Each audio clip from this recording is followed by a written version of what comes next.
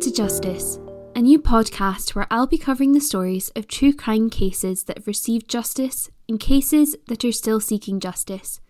I'm your host, Lindsay.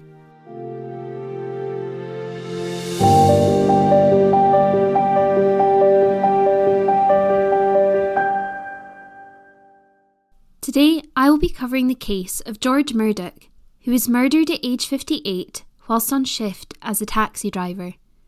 George Murdoch, known as Dodd to his family and friends, was born in Aberdeen, Scotland in either 1924 or 1925. His exact date of birth is not published online anywhere, but due to how old he was when he died, we can assume he was born around these 2 years. He lived in Aberdeen for the duration of his life. Aberdeen, which is also well known as the Granite City, due to the majority of buildings being made out of locally quarried granite, is the third most populated city in Scotland, and is also referred to as the oil capital of Europe. During the 1980s, the time when this case began, the city had been experiencing the changes in growth that coincided with the oil boom. Aberdeen began its transition from a city dominated by the fishing industry to one dominated by the petroleum industry in the 1970s. This was due to the city's role in developing undersea technology for offshore drilling. Aberdeen is also home to the main heliport that flies workers offshore and a large industrial harbour where it is not uncommon to see large oil boats coming and going. This meant that the city's population was forever changing, as a large amount of offshore workers would come and go regularly. Some would stay at local B&Bs, hotels and offshore worker housing, whilst others would simply travel back home for a number of weeks until they were needed back on the rigs again. This particular piece of information would become very important in the theories surrounding George's murder. George himself is described by friends and family as being kind and gentle. His hobbies included boating and keeping pigeons. He'd also been very happily married to his wife Jessie for 37 years. On the evening of Thursday, the 29th of September in 1983, George Murdoch was working his evening shift as a taxi driver, driving his light blue Ford Cortina. He had previously worked in a factory, but after being made redundant, he found work with a local taxi firm to make ends meet. His wife Jessie was often worried about him working as a taxi driver in such a busy city, especially working late nights, picking up revellers on their way home from the bars and clubs in town. But he assured her that if it ever came to it, he would never try and fight anyone who might want to rob him. He said he would just hand over the money. George was seen at roughly 8:30 p.m. on Queen's Road in the city centre, picking up a male passenger described to be in his 20s with dark hair. George then radioed the taxi office to tell them that he was dropping his passenger off in Petercouter, a suburb around 8 miles from the city centre. After driving for a short while through the city, George turned onto Pitfoddle Station Road, a short but busy road linking the Garthdee area of the city to the North Deeside area. It is important to add that this area of the city is one of its most affluent, with old country house hotels, large mansions, and some of the most expensive real estate in the city, even still to this day. This community is known locally for being safe, and a place where children often play outside without fear. Families walk through its greenery at the weekends together, and you can still often see hotel guests dressed for events or weddings, and crime was at a minimum. It was here, on Pitfoddle Station Road, that the taxi driven by George stopped, possibly to let the passenger out, or as a result of the following attack. The reason is not completely clear to the police. It was here that George was brutally attacked by a person who was wielding a cheese wire as a weapon. A cheese wire is a sharp wire with 2 wooden handles on either side, often found in delis and shops behind the counter. The attack on George actually carried on outside of the taxi, as he and his attacker fell out onto the road, where 2 young boys were cycling by and witnessed what they described as George being strangled. George was calling for help, and the 2 young boys took off on their bicycles to the nearby Cults Hotel to call the police for help. Remember, this is a time when they didn't have access to a mobile phone. Due to the isolated nature of the road that the attack happened on, the boys would have had at least a 5-minute cycle to the hotel to reach a landline. Unfortunately, by the time the police were called and it arrived at the scene, George was already dead, and the attacker had fled the scene, leaving behind the murder weapon, the cheese wire.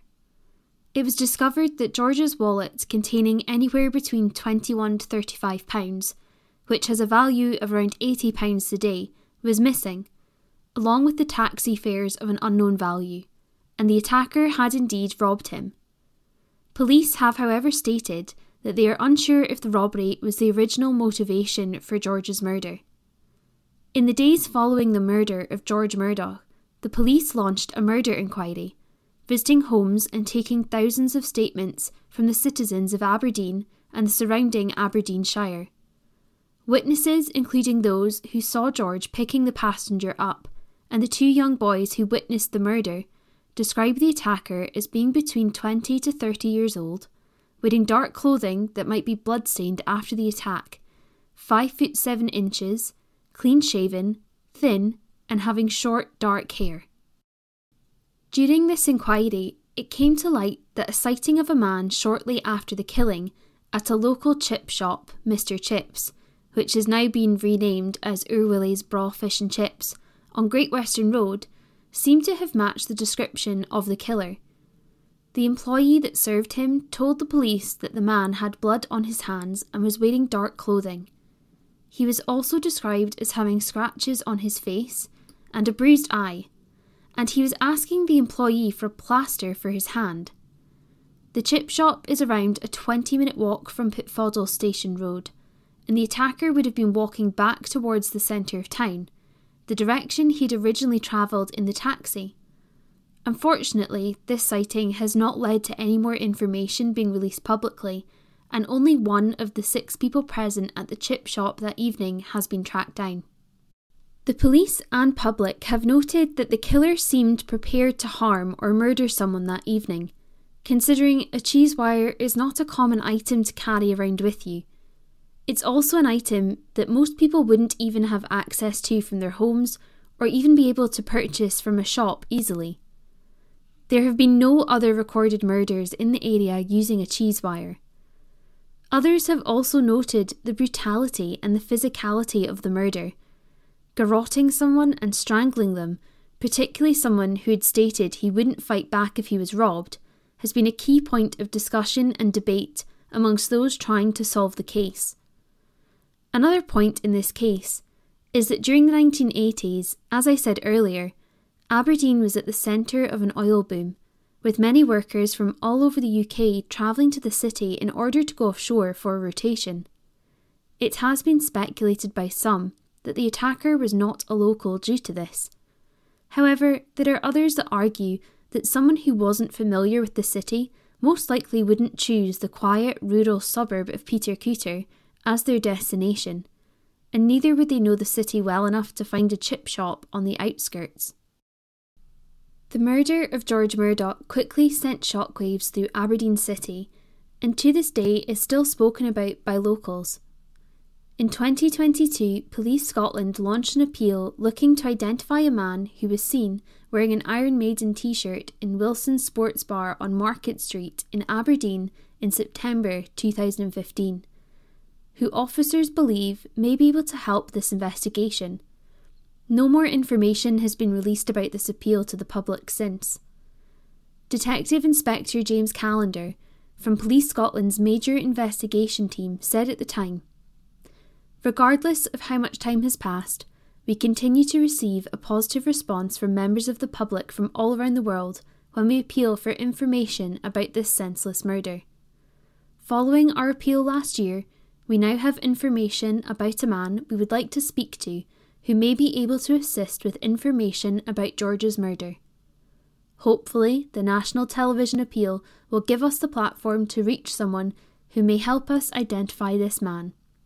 We continue to receive information about what may have happened to George, and any new information we do receive is thoroughly investigated."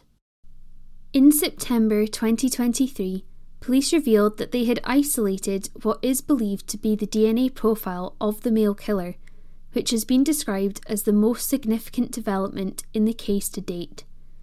Police are appealing for anyone to come forward, not just with the names of those they may suspect were responsible, but also if they suspect they may be related to the offender, saying, "We're looking at sons and daughters who maybe had suspicions over the years that their father was responsible to come forward.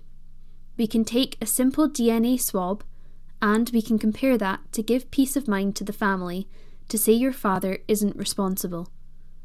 The investigation team revealed that the DNA had been successfully used to eliminate most people that have come into the murder inquiry over its 40 years. As of September 2023, there's a £50,000 reward for information on the case. Unfortunately, to this day, no one has ever been arrested in connection with the horrific murder of George Murdoch, and Police Scotland's major investigation team continues to review and investigate the case.